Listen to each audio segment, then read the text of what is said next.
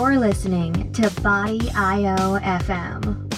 with your hosts, Kiefer and Dr. Rocky, where cutting-edge science meets the razor's edge of health and performance.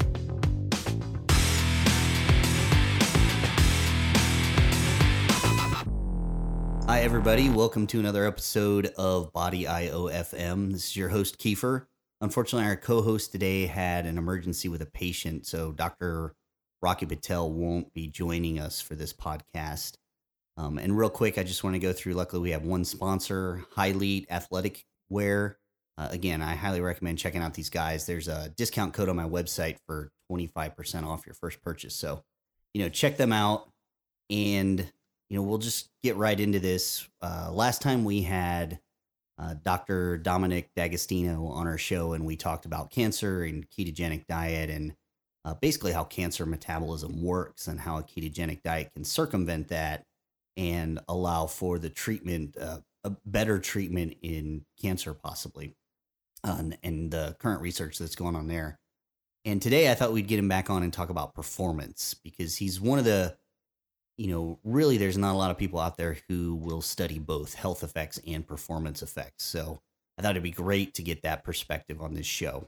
So, good to have you back, Dom. How you doing? Great. Thanks for having me. Yeah, it's just always great to be here. Yeah, definitely a pleasure to talk with you. So I'm going to jump right in, because on a pretty recent podcast, I had made the statements that, there's research showing that ketogenic diets, strict ketogenic diets can inhibit mTOR activation. And, a lot of the audience knows mTOR is one of the regulated pathways that needs to be upregulated for muscle growth, cell repair, tissue repair, all those kind of different things. So I had said it looks like there's a very, very strong possibility that trying to gain muscle mass or hypertrophy on a ketogenic diet could be really difficult, if even in some cases not possible. And of course, at the moment, there's no published data on this. But I know you've been working on exploring this, and I thought maybe we could talk about it a little bit and see what your thoughts are on a ketogenic diet used for hypertrophy. Yeah, that's a good question, and no one has done, definitively the right study that people are looking for to answer this question. As it pertains to weight resistance training, powerlifting, bodybuilding, no one really has done a comprehensive study to show through looking at specifically strength, performance and body composition alterations, and then correlating that very tightly with blood work to confirm that the participants in a ketogenic diet group were in sustained ketosis. That's really important. Mm-hmm.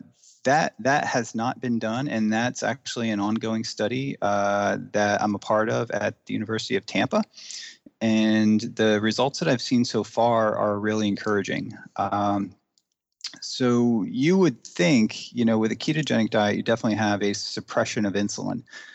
And, it's really that suppression of insulin and to some extent the depletion of stored glycogen, mostly in the liver, that drives hepatic ketogenesis. So a decrease in circulating insulin would, as you mentioned, decrease, IGF-1 and mTOR and downstream factors. And that definitely occurs. But the adaptations to resistance training, it may be another topic. I think, just from my experience and from what I've seen in the lab and kind of anecdotally, that the muscle actually becomes more sensitive. In guys who train in particular on a low-carb diet, they have adaptations. The muscle can adapt better to resistance training. And and there's different ways, I guess, to describe, characterize adaptation. But one example is just, they recover faster between workouts. So inflammation goes down. Markers of inflammation typically go down with a low carb diet if one sustains it. And I think this benefits, recovery. And I just think that has a carryover effect for more of a long-term study, especially if the guys are advanced athletes. And I think it's really important that, when studies are designed, that the level of athletic performance, whether it be aerobic or bodybuilding, be a major factor in recruiting the guys, or else your data is going to be all over the place. And we're doing a study right now that, took that into account. And the results that I've seen so far, the preliminary data suggests that you can definitely, without a doubt, gain muscle on a ketogenic diet and lose fat simultaneously. So that's about all I can say now. I think ISSN conference will highlight some of the results from this study, and I'm sure a publication will be coming out soon after that. But in progress now, kind of coming towards an end, is what I guess you would call a comparison between a keto diet and a Western diet, relatively high in carbs, with advanced athletes that are resistance training, and these guys they were recruited because they met criteria where they can deadlift and squat a certain percentage of their body weight. So they were pretty advanced athletes going into this, and then the blood markers for ketones were all measured, and that was taken into account to ensure that they were in nutritional ketosis. Okay, yeah, this is one of the kind of what I would call missing link studies at the moment, because there's just a lot you don't know. That was one question I had, is resistance training, the adaptations that your body is going to try to go through during resistance training, is that enough to override some particular nutritional signals? Like, for example, mTOR being downregulated in an at-rest population on a ketogenic diet. Well, that might not mean anything for somebody training or a trained athlete. I know a lot of times with carb backloading, well, almost every time, people almost instantly get stronger simply because, without that carbohydrate load before training, I know their muscles are more sensitive to adrenaline. You get a larger adrenaline spike when training begins, and the muscles are more sensitive to it. So you get this kind of trifactor around just your muscles' ability to react to the catecholamines in comparison to when you have, insulin or carbohydrates interfering with that. So, I would expect on a ketogenic diet, even on carb night, people usually get stronger, which always, at first it amazed me, but as I learned more, it kind of made sense. And I've had a few athletes gain a little bit of muscle when dieting down for a contest. But again, I use cyclic ketogenic diets. So, once a week they're getting a carbohydrate load, and that of course skews everything. And I'm not able to really do intense blood work during those protocols to know what's going on. And I definitely can't exclude people to the same level and get, the right population to make sure it's kind of a homogeneous population that I'm looking at. So I'm really looking forward to the results of this study. This should be really interesting and could, take, already I think there's a big shift in performance nutrition in a lot of different sports. And the one vanguard of the old way really is bodybuilding and powerlifting. Those things have been somewhat resistant to looking at new dieting paradigms. I think that's one reason carb backloading was so successful, because it was one that kind of married the old school with the new school, so people didn't have to completely give up carbohydrates, but they still saw some benefits from being at least low carb in the first half of the day. It's hard to say if that population was ketogenic in the first half of the day. I have my doubts that they ever really experienced ketosis to any great degree. So really, really interesting study. When do you think you guys will have that data kind of pooled and analyzed? It's in the process of coming to an end now, and then I think we may have blood and to analyze and it's kind of like post analysis stats and things like that. But I guess the presentation of the data, the nearest time point would be the ISSN conference in Clearwater, Florida. So, but there may be, some data coming out before that, I guess. So I have to see. I've just seen bits of the data, but I haven't seen it as a whole. So Okay. I will definitely keep you updated on it. And I think it may answer some of the questions, a lot of questions that people have, about the ketogenic diet and if you can actually gain muscle while on it. Especially if you're an advanced athlete, you can take a relatively naive person and put them on the right training program, Right. and they can gain muscle. Now, this wasn't kind of designed for, I guess, what you would say, like a competition prep diet. So there wasn't any kind of restriction of calories. Calories were actually, it was just an ad libitum diet, just eat as much as you want, sort of. But when you do carbohydrate, and most of your clients is the main goal weight loss or strength gains or just simply body composition? It really depends. Yeah, they're all across the board. Yeah. So I've worked with just about every type of athlete, and I kind of try to tune it for that. For contest prep, it really is about they're looking at specifically aesthetics. So trying to make sure that the muscles stay full. Strength is not a concern, but getting as lean as possible. And and I think I was going to say that carb backloading, from my perspective, is kind of important. Even if you're like a fan of the ketogenic diet, and you would want to do that if your goal is to gain as much strength and size as possible. You definitely want to do some form of carb backloading. Pretty much, carb backloading is the default diet for powerlifters and strongman competitors. Yeah. And even that's the next study. Yeah. Yeah, and even that's kind of study we have to do a variation of that for, say, someone doing mixed martial arts. Again, carbs always kind of stay in there. And then even for endurance athletes, I use Carb Night in quite a different way than I prescribe in the book.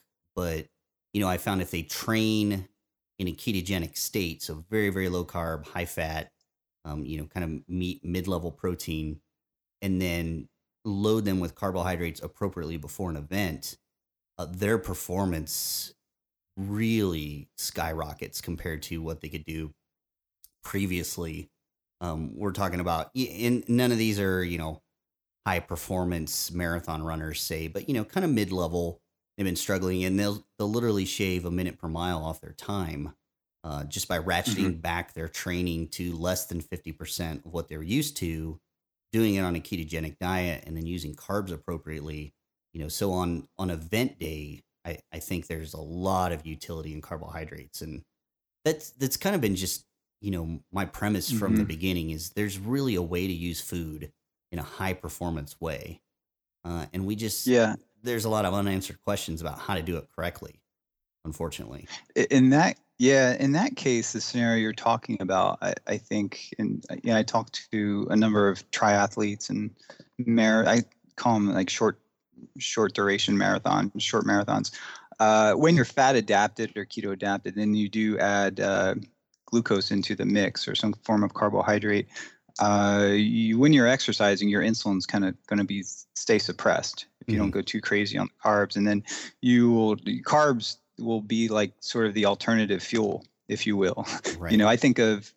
I describe ketones as an alternative fuel for the brain and the heart and peripheral tissues, muscle including that. And, so the ketones become an alternative fuel to glucose on the ketogenic diet. But when you're really keto adapted and you throw carbs into the mix, it's, a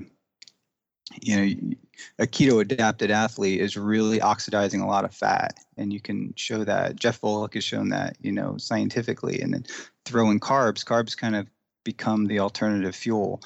And I think especially in ultra, really intense exercise, a little bit goes a long way as far as being anti-catabolic too. A little bit of carbs. Yeah, it's funny because like on event day, I basically tell them to eat nothing. On their actual event day, this is for marathon, so it's not like an Ironman competitor who might need some, intra-competition nutrition. But, for a marathon runner on event day, they just have water and their performance goes up. And my thought always was, they're highly fat adapted, so they're able to, burn a lot of fat for most of the event. And if that starts to deplete, or as their adrenaline levels go up during the event or their stress levels, then they have access to all of that intramuscular glycogen that's right there and ready to be utilized as well. It's kind of, that makes sense. Yeah, the 10,000 foot view that I, describe it as. But again, I don't have the data to show like, is there a shift? When does a shift happen? And that actually brings up an interesting question for me. You had just said, ketones are an alternative fuel source for peripheral tissue, and you said even skeletal muscle. But I was looking into research, and this was a compilation of research across all mammalian species, including humans.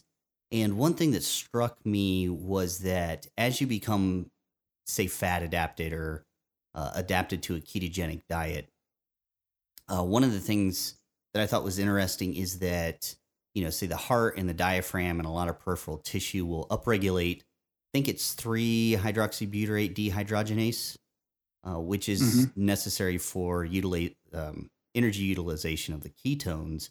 But in skeletal muscle tissue, there was a large down regulation of that enzyme.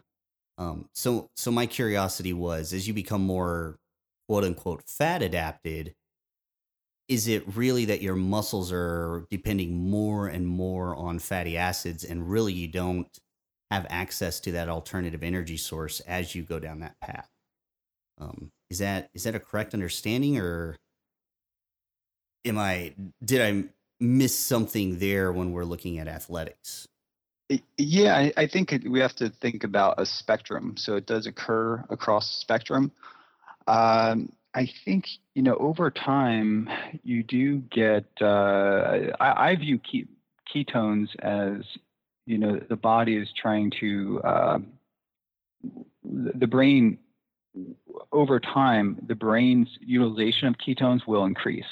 And that's an area that I'm interested in. So proportionally, if you start a ketogenic diet at first, the transport via the monocarboxylic acid transporter across the blood-brain barrier may be somewhat limited, and that transporter is upregulated over time. So you have a greater proportion of the central nervous system using ketones as you become more keto adapted. And as you mentioned, there is kind of like some evidence to suggest, I don't know if it's in athletes, and I think athletes may be a different story, but in sedentary people or animals, there is kind of a downregulation of the enzymatic pathways that would allow for ketones to be used as an oxidative fuel in skeletal muscle.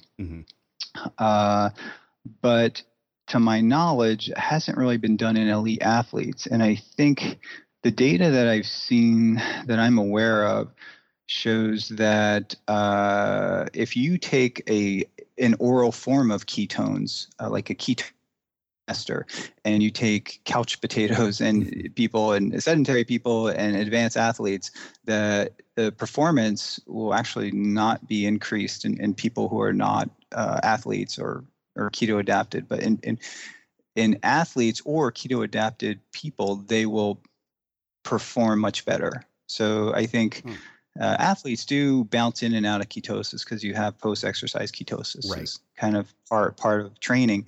So they're kind of hardwired, and their body is set up to use ketones more efficiently. And but I think in a sedentary person over time, I think there may be a decrease in skeletal muscle utilization of ketones to spare it for the central nervous system and maybe the heart too, Right. because the body will prioritize that pretty much always.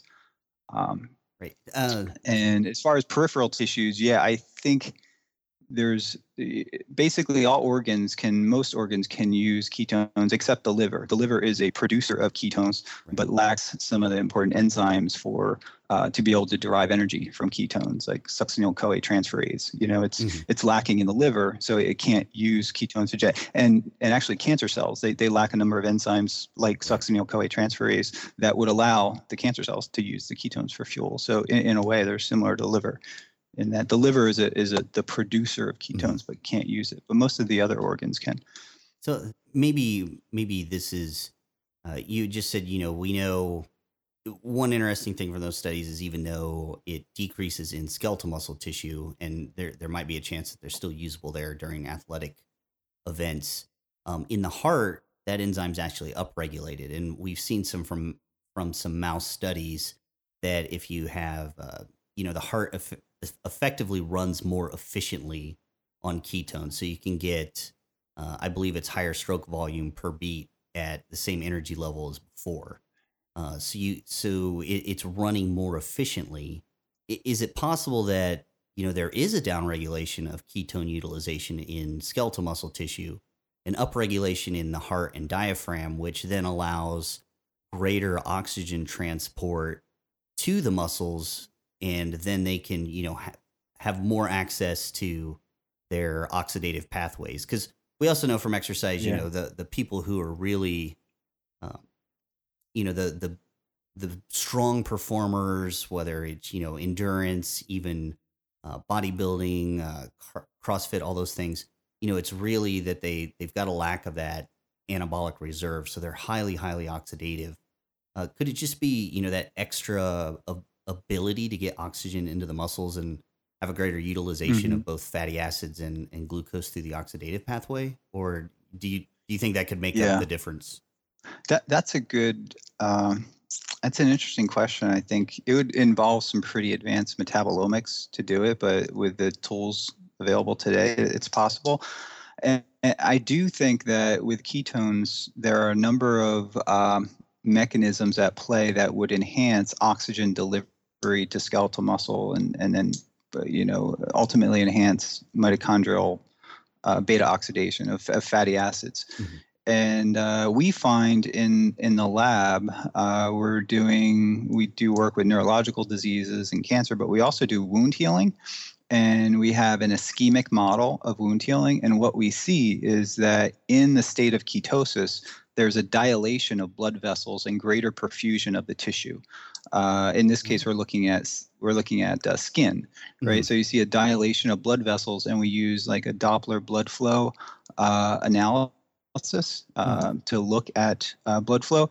And ketosis is a significant, and there's reports in published studies showing that I think 30 to 40% increase in blood flow to the brain. So the ketone-induced increase in blood flow and oxygen and substrate delivery can be probably a major factor, perhaps the most important factor, in delivering more oxygen, more substrate in the form of glucose and fatty acids to the muscle. So the main effect could be due, as you suggested, to just simply oxygen delivery, in the heart especially. You do get a greater hydraulic efficiency of the heart when you throw ketones into the mix. Sure, those studies have been done. Right. So I think one of the big, not just simply a substrate for skeletal muscle, but having a signaling properties. And we don't really know how ketones are dilating blood vessels, but it's an area that I'm interested in because it can even reverse some of the ischemia that results from, for example, age-dependent or aging-induced ischemic wounds. So with diabetic wounds are pretty common, especially in older folks that are sedentary, and it can reverse some of that. And that could be because when ketones are up, like glucose goes down, Mm-hmm. and glucose tends to have an oxidizing effect in a way and making blood thicker. In someone who's older, has hyperglycemia, if you add an oral form of ketones, and that's what we're doing now. We do ketogenic diet studies, but we're also doing ketone supplementation. The more we elevate ketones, the lower we can get blood glucose, and the greater perfusion we get to the tissue. Oh. So there's a very interesting interplay there, and we've done regression analysis to show that the more ketones we put into the system, the more we can suppress glucose levels, probably hepatic glucose output, and the greater perfusion we can have. And that's in our wound healing model, but I think it has implications for oxygen delivery to skeletal muscle. Yeah, that's actually really interesting too, because then, another possible mechanism, at least potentially in athletes and even just people trying to lose body fat, could be increased blood flow to, adipocyte tissue. One thing we see is as fat tissue accumulates, as circulation goes down, and that can be one of the factors that affect blood pressure. But if you were able to get higher blood flow, then I would imagine you can get a larger or a quicker clearance of the non-esterified fatty acids out of the fat bed. We've got some current research that shows the longer that stuff sits around in the fat bed, the more likely it is to be absorbed or reabsorbed and stored. So if you could get it out quicker, get it utilized for energy or what have you, I could see some benefits there as well. And that could be part of the explanation for some of the benefits we see, literally within the first week or 2 weeks of somebody who's unhealthy switching to a ketogenic diet. We see some pretty drastic changes. It's somewhat very short time course. Yeah. That's interesting. I think, with the perfusion, you're also removing more lactate. Mm-hmm. And lactate, that becomes an interesting question too, because as you enhance oxidative phosphorylation, you kind of shift away from glycolysis, so you'll get less lactate production. Right. And I think the lactic acid threshold would be higher in someone who's keto adapted. And I think there's some evidence for that. So that's definitely another thing to look at, blood lactate levels, something that we're going to start looking at. And that's what I think. I mean, I didn't mention it before, but I think a lot of the benefits of the ketogenic diet for performance athletes with endurance exercises results from just less lactate being produced. Yeah, so that higher lactic acid threshold, which translating that, it means lower anaerobic reserve, which means higher aerobic capacity, essentially. Yep. So, I keep coming back to this hypertrophy thing a little bit. I'm wondering if did you guys a couple things here? So I know that there's this in the literature. It's often called the mitochondrial paradox, because we see that the maximum cross-sectional area of a muscle fiber is linearly related to its mitochondrial density. But exercises that we normally consider hypertrophic, like resistance training and bodybuilding type activity, actually will lower mitochondrial density, where things that we think of as making muscles smaller, like endurance training, can increase mitochondrial density. So is there, is that another possible effect that you might see in somebody going for muscular gains if, they've hit that cusp of where they've probably hit the best balance they can on a mixed diet with their mitochondrial density and their muscle fiber size? If we shift to a ketogenic diet, do we naturally get an upregulation of mitochondrial density, which could then allow the muscle fibers to gain larger cross-sectional area? Yeah. Finally, a question where there was a pause before you started answering. I've been waiting for that for, like our whole first podcast and now this one. Yeah, instead of just spewing out a stream of consciousness on ketones. Yeah. I am thinking about this a little bit, and just more of what I see kind of anecdotally on some of the stuff, looking at muscle ultrasound and cross-sectional area Mhm. with before and after ketogenic diet.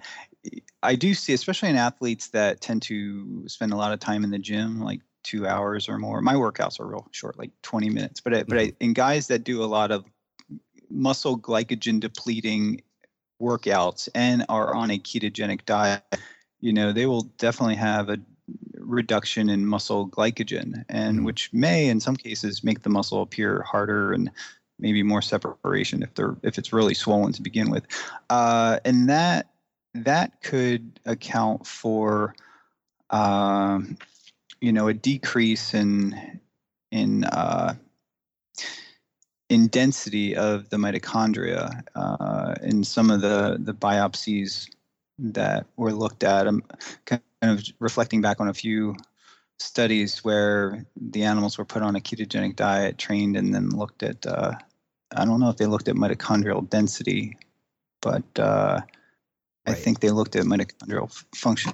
So there's a number of things that can be going on there that could influence mitochondrial density, and it just could be the cell volume with hypertrophy. If you do resistance exercise, and you have hypertrophy, it can kind of dilute the mitochondria in the muscle, and hypertrophy can happen pretty quick in Mhm. rodents and in humans. Right. And that hypertrophy may not be paralleled with an increase in mitochondrial biogenesis. So if you do a study, and it may be our next study where we do muscle biopsies. It wasn't in this study we're doing now, but you may actually see a decrease in mitochondrial density if there's significant hypertrophy and not compensatory increase in Mitochondrial density. mitochondrial density. Yeah, which would you would see uh, in more endurance athletes. Mhm. Right. But yeah, I was Jeff Volek is doing some work now, and he was going to share some of the tissue, and we're gonna look at that, but not in resistance training athletes. Okay. Yeah, I was just thinking, you and I, that's what I'm not sure about on some of the research that I've looked at is if they tried to correct for that factor. Did they try to correct for the effect of just if the muscle fiber, has um, has greater radius, essentially, if it's grown, then obviously you get just a natural dilution effect of the mitochondrial density because the volume's gone up. So I would think you would have to correct for that with a slightly different parameter, maybe mitochondrial per unit length of the muscle fiber or something like that. So that's what I wasn't sure if that was an effect that Yeah. if it is significant, is there some way to utilize it? And if it's not, then forget it. Whatever happens, happens.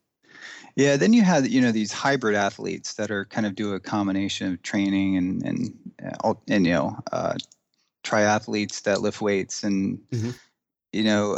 purely power lifter will be shifting the muscle towards more glycolytic efficiency, whereas maybe a hybrid athlete, I don't know what that would, maybe a CrossFit athlete or something, would have a combination of the two, would have metabolic adaptations in the realm of greater oxidative capacity, but also maybe a parallel increase in glycolytic efficiency, glycolytic enzymes, and so you might be kind of a neutral effect on mitochondrial. Hmm. And it may be a state dependent. I know athletes that train with weights really intense throughout the winter months, but then do more endurance stuff. So you would really have to, that would be an interesting study to just really look at kind of all three groups, like Hmm. complete power lifters and Yeah. then more hybrid athletes, and then like ultra marathon runners, Yeah. and do not only just study them under baseline normal diets, but just to look what their adaptations would be to a ketogenic diet. Hmm. Yeah. That's just out of curiosity. I mean, we're talking about all these studies, and that's, one area obviously I would love to be into would be doing some of this research. I'm at heart, I'm a scientist, and I just always will be. So not being able to have access to a lot of this stuff to be able to do these studies is, always frustrating. But at the same time, people are always, well, we need to study with this, we need to study this, and obviously that's true. But Yeah. for your let's say the study that's wrapping up in Tampa with bodybuilders, just can you give us kind of a ballpark figure in the cost of running a study like that? Just so kind of people have a Yeah. grasp on that when they just start spouting off, well, we've got to study that before we can say anything. Let's put some numbers on this so we understand what the cost of knowledge really is in this field. Yeah, we discussed a lot of, right now, in the last 10 minutes, we discussed what would be a lot of interesting questions, and you can come up with some relatively good experimental hypotheses. The experiments that we just talked about would be about $4 million probably to do all of that. I was just a ballpark, just off the top of my head, just thinking of all the analysis that could be done. And really, funding for this kind of stuff is extremely limited. I have funding through the Office of Navy Research to study something very specific related to neurological, resilience against extreme environments, of the underwater environment. But in the process of looking at something that's neuroprotective, we want to find something that's neuroprotective that can also enhance physical and cognitive performance. So I can kind of throw in that angle there, because you don't want to use an anti-seizure drug that's going to impair physical performance. So from my perspective, we can do some work on, performance and stuff. So the study involved, to answer your question, the study involving Western diet versus ketogenic diet in advanced athletes or lifters, and looking at this body composition and blood work, and also strength. That study, if people can do one university may be able to do a study 3 times cheaper than another. That particular study would run roughly between 100 to 150,000, and that's being very resourceful. So that's like hardly paying the guy. The guys, don't even get paid. Like you get them supplements, you give them a place to train, and you basically say, we're going to do all your blood work for you and everything. So the participants really wouldn't get much of a stipend, and a lot of it is kind of undergrads that are doing it for their participating in, recording data and things like that, and ensuring that, that all the participants in the study are doing what they're supposed to do. And then you usually have, maybe PhDs overseeing it, 1 or 2 PhD students who have money from either the university or another grant. So these are the ways, we have to run these kind of studies. Whereas if it was like an NIH funded cancer grant or a Department of Defense grant, would involve just a lot more work. This particular study, it comes from, from funds where the school really doesn't ask for much indirect money, overhead coverage, really. So to do this kind of research, what I'm trying to say is that you really have to be resourceful, and you have to kind of, from my perspective, I think it's great if we can make bodybuilders bigger and stronger. That's a great thing. But if the carryover effect, I'm really interested in the carryover effect it can have for other diseases. So, sarcopenia, age-related sarcopenia. It's funny, that was the first thing coming to my mind too. Yeah, cancer, cachexia. There's, neurological diseases like motor neuron diseases that the progression of the pathology is directly due to a loss in lean body mass, and things like, MS and ALS are 2 things that I'm interested in, actually do ALS research. And we're trying to target that. We're trying to look at not only, anabolic processes, but also anti-catabolic strategies.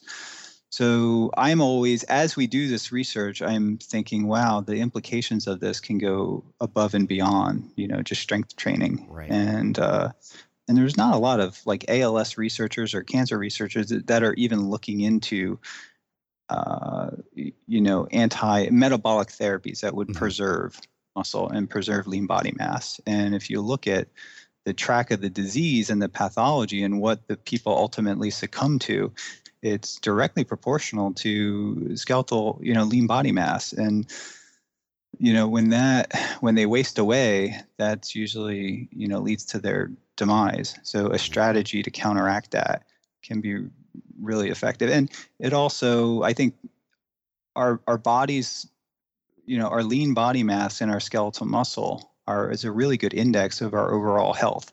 So our overall metabolic health, your skeletal muscle is like the main metabolic organ, and it really plays a big role in regulating a lot of other metabolic biomarkers, like your blood glucose, for example. If you're wasting away, you're going to have a lot of problems. I mean, you're releasing amino acids into the system, and that's going to cause liver and kidney stress. And so I'm looking at this study and kind of extending it to other things that I'm involved in. Right. And this is, and then, I was going to say, you've got a couple interesting points here that I always kind of usually bring up. And that's one is that, I kind of was able to get into this industry and start pushing in the direction of health by going after athletes first. And I always thought about it like the old days of IndyCar racing. A lot of the technology, and you might not even think of it as technology anymore, but, a lot of the features that we have on our standard vehicles today, back in the day, that was, pioneered and engineered in the racing environment. And a really common example of that is the rear view mirror on our windows in our car. That was the first use of that was like in a 1950s IndyCar race. It was a long time ago, and they wanted to see what was going on in the field behind them. And, now that's kind of standard safety equipment on our car. And I kind of see the same way. If you can test these things in high performance environments, it can really give you a lot of insight into the body in general, because we're already so many standard deviations out. We can see the extreme effects of some of these things. And at least it gives us a direction to look in when we're looking at, say somebody who's sedentary or somebody who's experiencing sarcopenia. It gives us that perspective. It at least gives us some direction to go in. And another one that rings incredibly true is, I used to be much, much bigger. At my biggest, I was, 270, around 8-9% body fat. And, now I'm 220 and carry around the same body fat percentage, but I've been at that for a long time. And, what I found is, being the one thing I always focus on is my diet, which is very, very low carbohydrate most of the time, because I don't really train much anymore. My goals are totally different. I get into the gym once a week or something like that. And everybody always complains that every time they see me, they're like, how are you holding so much muscle mass? You haven't, your muscle mass hasn't changed in years. And I know you work out like once a month, and they get pissed off at me. I'm like, I might not work out all the time, but I'm focused on my diet pretty much all the time. And that was one of the things always appealing about a ketogenic diet is the one thing it repeatedly showed is that, it really can be anti-catabolic as far as your muscle tissue is. And if you practice it long enough and you do stay out of the gym for some reason, which, I try to pick it up every once in a while, you can really see the benefits of that. I do hold a lot of my muscle mass, and I don't waste away very easily. I pretty much attribute that to my diet more than anything else, because it's obviously not because I'm working out all the time. That's a great point. I mean, I have the exact same experience. I could take a week or two off because I have to travel for work. And if your body is used to, like, I guess you probably used to eat the same way, like 6 meals a day, chicken and rice and fish and rice, your body becomes, it used to that level of calorie and carbohydrate consumption. And now my meal frequency is way down, like, 2 meals a day, sometimes 1 meal a day. Exactly. But usually I try to get 3 now. And if I was to go to, from the routine I used to have and take time off and then come back after a week or two, after 2 weeks, I'd be really wasted. Right. And really, whereas, I don't seem to miss a beat when I'm out of the gym, and I kind of know, your body, you learn Mhm. what you got to do to stay strong, and you just have this, like, as you build strength and maintain it, it becomes a lot easier to maintain, as you're aware of. So Yeah. you basically know what you got to do to maintain your strength. And if you can get in the gym and just kind of deadlift once a week, you can maintain a lot of strength just Yeah. by doing that. Yeah.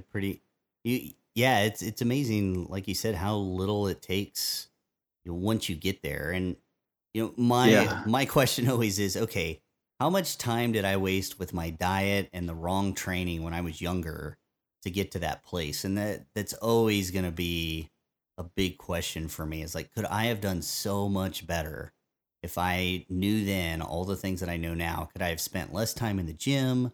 Could I have spent less time focusing on my food? Could I have, enjoyed, to be honest, Yeah. people have these stories about college. And I was on the show with Eva Twardokins a couple weeks ago, and she's like, "Oh, I'm sure you've had the experience where you were up all night and you got drunk at a party, and then, the next day." I'm like, actually, I never had that experience in college or grad school.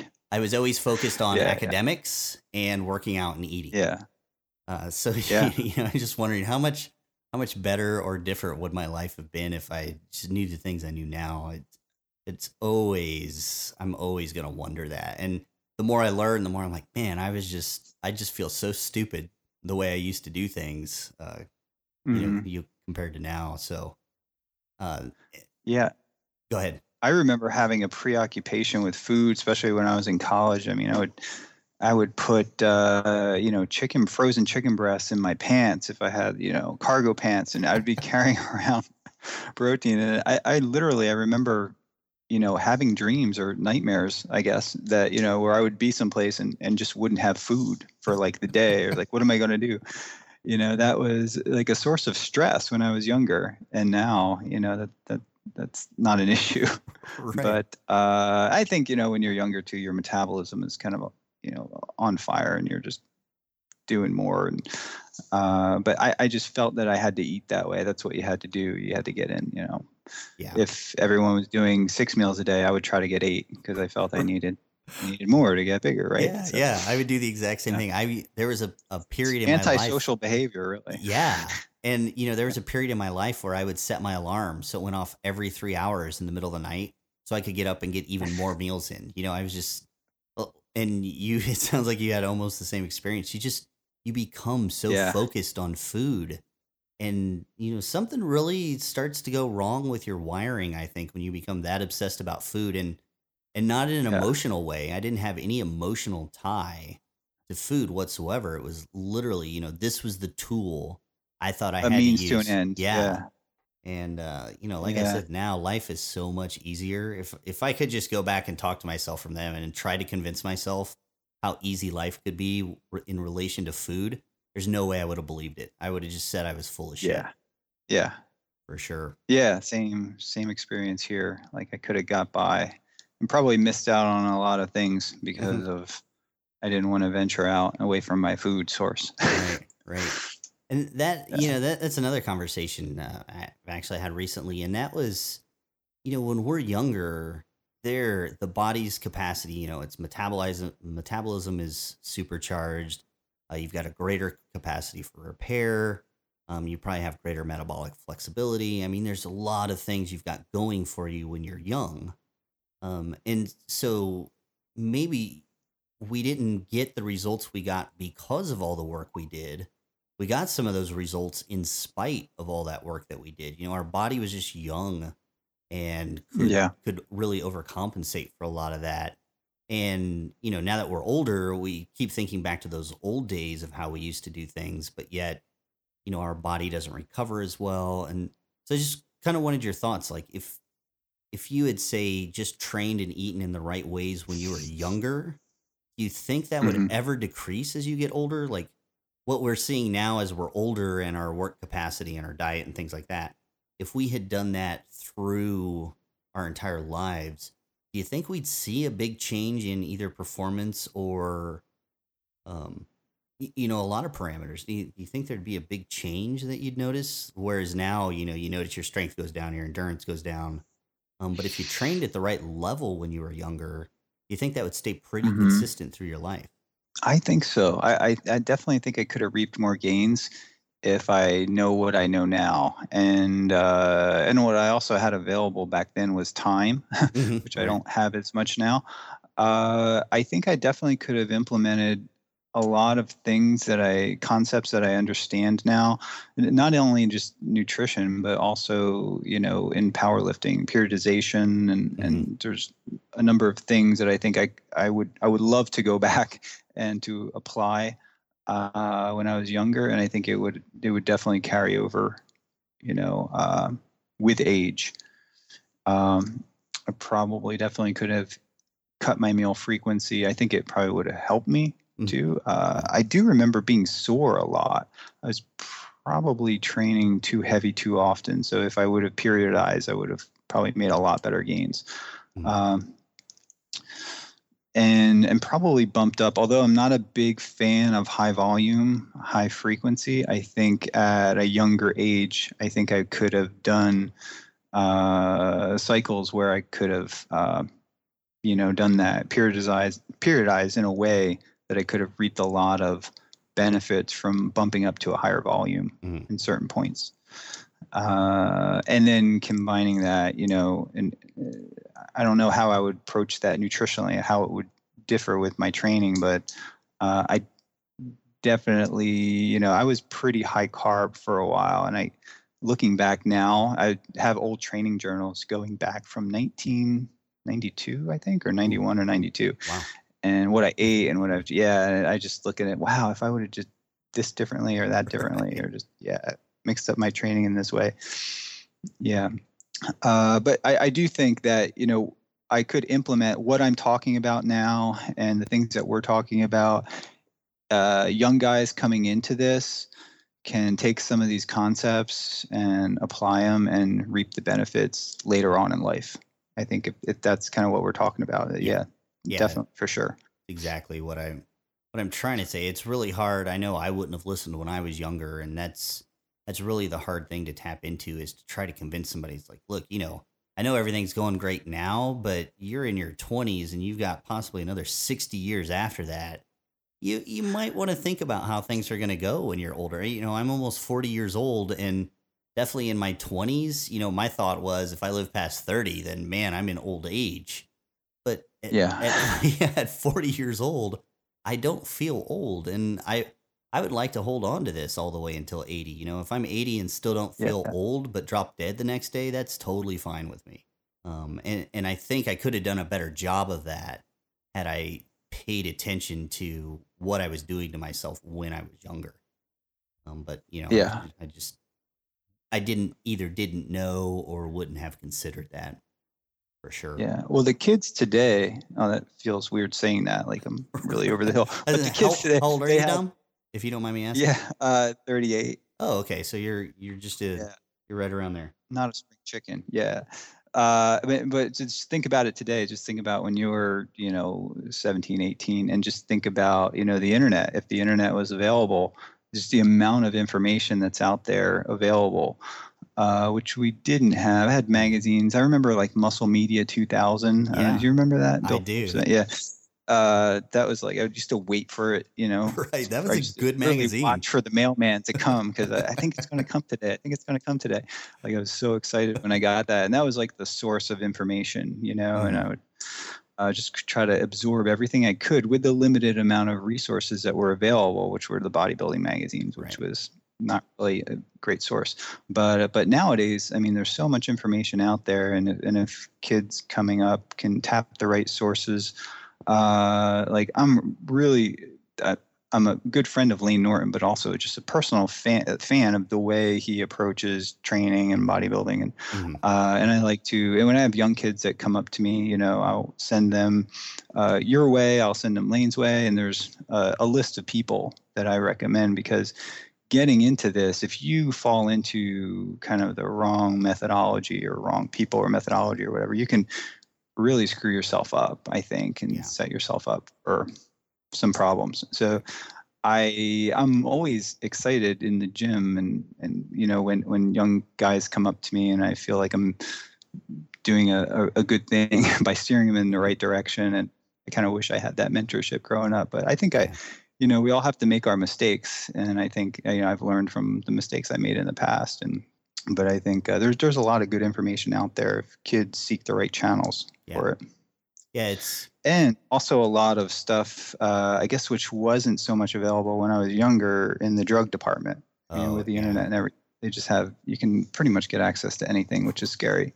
Right. Yeah, especially with, that's the one place where even knowledgeable people who've had a lot of experience with a lot of athletes just, don't want to talk about it. And I completely understand why, but it's such a disservice because, like you said, so much of that stuff is available, and, young kids who are looking for that edge are, probably going to try something at some point. And the fact that there is no reliable information, or that you can't tell if it's reliable, is kind of scary to me. It just seems like it would be a better environment if the laws were like they were pre-'80s, where there were huge penalties and jail time if you were a dealer, but if you were a user, it's basically just got confiscated, no big deal. That also led to a proliferation of information, whether it was good information back then, maybe is debatable, but I think there were a lot more people willing to talk about it at the time, and now nobody's willing to talk about it. Shoot, Lance Armstrong went through like a 12-year career lying about it for all kinds of various reasons, and and basically what's funny is, everybody he raced against over those 10, 12 years, essentially, including his comeback, they all got busted for drug use too. So, at one point or another, it's like, everybody's doing it. Why don't we just talk about it and make it a legitimate part of the sport so people don't get hurt? People don't do things they don't understand, don't wreck their body with consequences that might not show up for 20 years. But that's just kind of my opinion on it. I'd rather people be safe than stupid. Yeah. Yeah, if I had a kid, I probably would steer him away from competitive bodybuilding. Oh, yeah. But definitely get him lifting. I wouldn't force him into anything, but definitely advocate for lifting. But competitive bodybuilding, I don't think it's the healthiest sport. No, it's natural or unnatural. Right, yeah. Just the mental aspects of it. I think you have to be mentally and emotionally unhealthy to be a dedicated bodybuilder, whether that's natural or enhanced. There's just a pathology there that you've got to go down to really do that. And I think the internet's a good point. Like, you and I grew up before there was an internet, so we know this. And I started looking at medical research my senior year of high school. So, people can't comprehend how different that was. I had to go to a medical library. Luckily, I lived by a really good medical library. I would find articles. I didn't understand what those articles were talking about. So then I had to go find other journals to look up what they were talking about. And, I'm basically in a library for an entire day making photocopies of journal after journal after journal. And that's my only source of information. There wasn't even a Wikipedia where I could at least get a little bit of a grasp on what they might be talking about. I had to dig through a ton of stuff. And, the world, it's such a different world that way. And, I don't think people appreciate what it took back in the day and how dangerous it is today, because now there's just like, you're bombarded by study after study that somebody talks about on their blog. And, go read the study. So you don't know if they understand what it's saying. I think the internet's kind of a double-edged sword. Sure, it's a great news source of highly available information, but at the same time, that gives a lot of people who have no comprehension of what's really being said talking about that research, and causes many problems as benefits. It's one reason I do this podcast, is so that I can talk to experts and make sure that I understand and have the right context for some of the things I read. Because sometimes, as you've noticed from our conversations, I like to extrapolate and say, is that something possible and something that we might want to look at? And I'll be the first to admit I could be dead wrong. I could be understanding it in the wrong context. So again, these podcasts are just about as much for me as they are for my audience. Yeah, I had so many people contact me, from your podcast and Ben Greenfield and Dave Astor. I gave a lot of podcasts, and I'm really, glad I decided to do these podcasts because a lot of people are getting information, that were fans of your podcast, and they had, I guess, what they've heard on other shows, they would ask me about, and I had to go back and listen to that podcast just to get an understanding of what they're talking about. It's a really great source of information, and I think people tend to listen to it, and they're just kind of doing their thing around the house or driving in their car or whatever. It's the information's definitely getting to them. And I just see that podcasts are a great way to get the information out. So yeah, you're definitely doing a great service here. And I think what I've seen too is a lot of undergrads or guys going into college just getting very interested into the science of bodybuilding and the science of science in general, really. And it gets them actually wanting to read the studies. And getting them interested into the scientific process for bringing out the truth as to what could be implemented in not only in their training but their personal health too. And that was my story too. Bodybuilding was kind of a means to I would, like you, I spent time in a medical library and digging through journals, and it got me to really appreciate biology and to really, go into that field, go into physiology and biology, and just try to get a firm foundation of the science to really understand and appreciate kind of what we could do as far as driving the science. And at this point, my career now, driving the innovation of new technologies that can push the limits of human performance is what I'm really fascinated with. And having that foundation of knowledge, which was originally sparked by training, by bodybuilding, is something I think a lot of people are going through now, just with the guys that I talk to now that are really getting into it and wanting, I get a lot of people contact me and just want a position in the lab. They're Right. like, can I just do research in the lab? It's like, I get a couple a day, every day. That's got to make you feel that's pretty great good, to though. hear. Yeah. I almost want to do that. After our conversations every time, I'm just like, is there any way I could come work for you just for a few months, just to be in the environment and see what's going on at the cutting edge? Because of course, as a researcher, you're always, about all this stuff, 6 months before it's really out there, or, even possibly a year before it's going to make a big impact anywhere. So it's, I'm always excited to try to learn about what's coming up and what are the applications and how does that correlate with everything else we know. I love putting all of those things into context and trying to see how they fit together. And every new study, whether it's with athletes or whether it's with diabetics or whether it's with some isolated genetic population from Southern America, all of these things fill in a lot of gaps. And, people think we know so much about the body. We still don't know a vast amount about the body. I mean, there's still so many unanswered questions. So as much as we learn, I would bet we're just on the cusp of an explosion of knowledge because of the tools that are out there, the renewed interest in different metabolic pathways, different dietary regimes.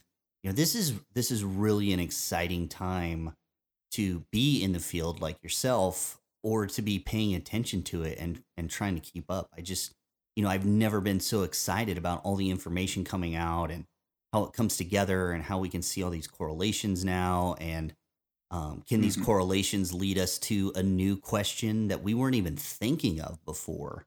It's really an exciting time. This is, kind of like the Gilded Age of biological and physiological research in my mind. Well, yeah, I mean, with that in mind, I think another exciting kind of frontier, if you will, is just quantifying yourself. Like, having various apps and like there's a heart rate variability monitor that you can strap on, and there's an app for your iPod, so you can do that. I mean, measuring I think in the future there'll be devices where we can get a drop of blood and look at a whole spectrum, and basically just do metabolomics and basically look at, not only blood ketones and glucose, but a variety of other energy intermediates, and give you a snapshot, a metabolic profile at that time point. I think we're moving in that direction. I know we are with the warfighter, because you can put a warfighter into an advanced fighter jet, and there's 2,000 things reporting on actually what's happening in the fighter jet right in front of you. Mhm. But the limitation of that fighter jet is the pilot inside, Right. and being able to withstand the G forces or the hypoxia, high altitude. Mhm. And the military spent very little time understanding the physiology of the warfighter in the undersea environment, and NASA and in the space environment or whatever. And they're really interested in being able to instrument the warfighter in a way that gives physiological feedback and biochemical feedback from the blood. And Mhm. so there's physiological and biochemical biomarkers that are being assessed in real time, and that feedback can go back to the person, or some centralized location where they can tell the guy, oh, you need to do this, you need to adjust your breathing gases, or take Mhm. this supplement or that supplement. And I think that technology, as it's evolving, for use in the warfighter, will ultimately be applied to normal people in everyday life, and to Yeah. advanced athletes. Yeah, there So is. that's what's so exciting for me, to kind of I'm kind of at that edge where I'm in contact with the people that are kind of doing this stuff, Mhm. and be able to ultimately, I see that in the next 10 years being applied to bodybuilding and sports, and just general health too. Yeah, that's kind of the next frontier I'm waiting for, because like you said, we're quantifying ourselves. We've got all this data, and there's still very, very few systems that can pool this. Actually, there's no systems that can really pool all of the data you might want to record and give you the right feedback and say, oh, well, according to all these parameters, your activity level, blah blah blah, here's what you should do right now in this moment. And we don't have Hmm. those systems in place. And there's some cool tools, like a company called Dexcom. They've got these continuous glucose monitoring systems. It's this tiny little transmitter. The needle on Hmm. it's, really tiny. You stick it on yourself with a Band-Aid, basically, and you get real-time blood glucose levels, and they're displayed on this little video screen on a device that you carry Yep. around. And they're working on an iPhone app. So you can just have your continuous blood Mm. glucose levels on your iPhone here pretty soon. The devices are like $1,100 at the moment. But Hmm. still, Yep. that I've is, seen them. yeah, that's like exciting stuff. And that's what we gathered a few of those to start sticking on guinea pigs here to see what's going on with blood glucose levels for both carb night dieters and carb backloading dieters. And so far, we've seen a couple things that I didn't expect, like these massive blood glucose spikes in the middle of the night, a couple hours before they wake up, even though they haven't had carbs in 4 days. So Uh-huh. when I see stuff like that, I'm like, okay, what are we missing that caused this blood glucose spike? And they're people I have a lot of contact with, so I know their diet's not, they're not cheating on their diet. So Yeah. it raises so many questions. And when we get to the point where we can see that, and then automatically say, A, we know what's happening, or B, here's what you need to do when you wake up because that happened. That Yep. to me is a very, very exciting thing to look forward to.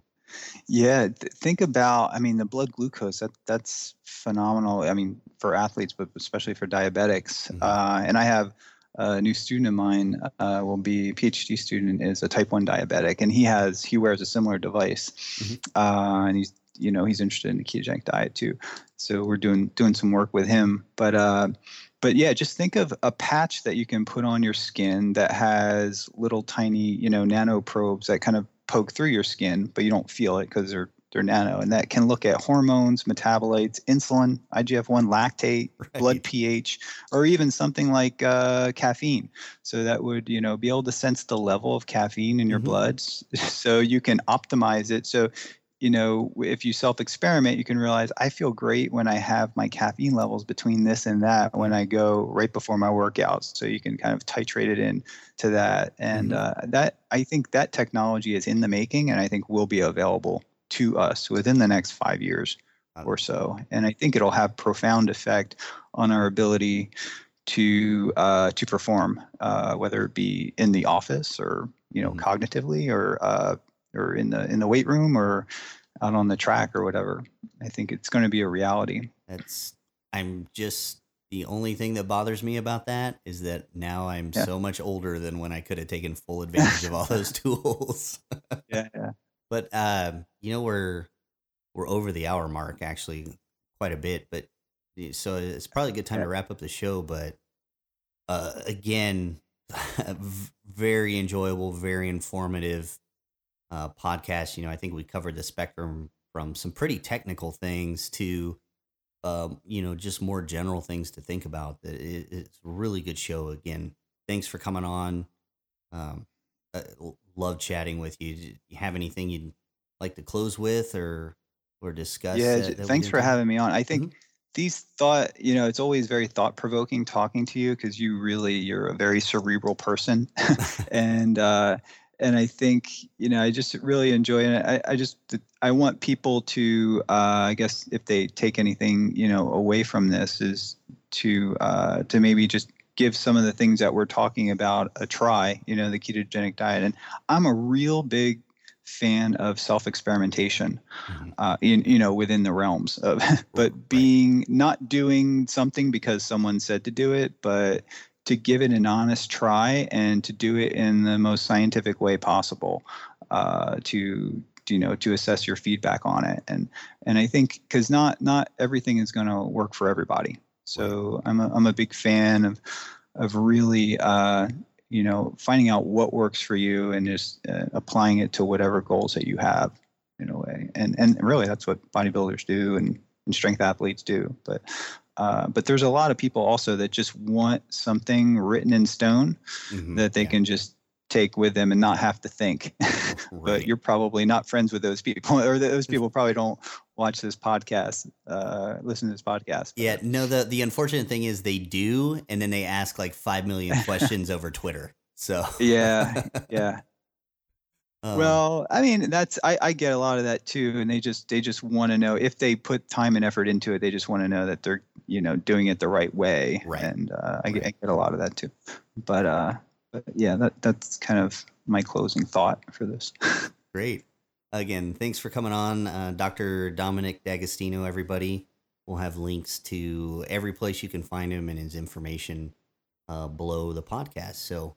Thanks again, everyone, for tuning in and listening, and that's another episode of Body BIOFM. Until next time.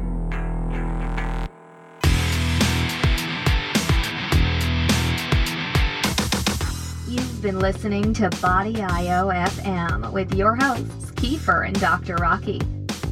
If you'd like to hear more, log on to body.io. We'll be back next time with more science from the pinnacle of human health and performance.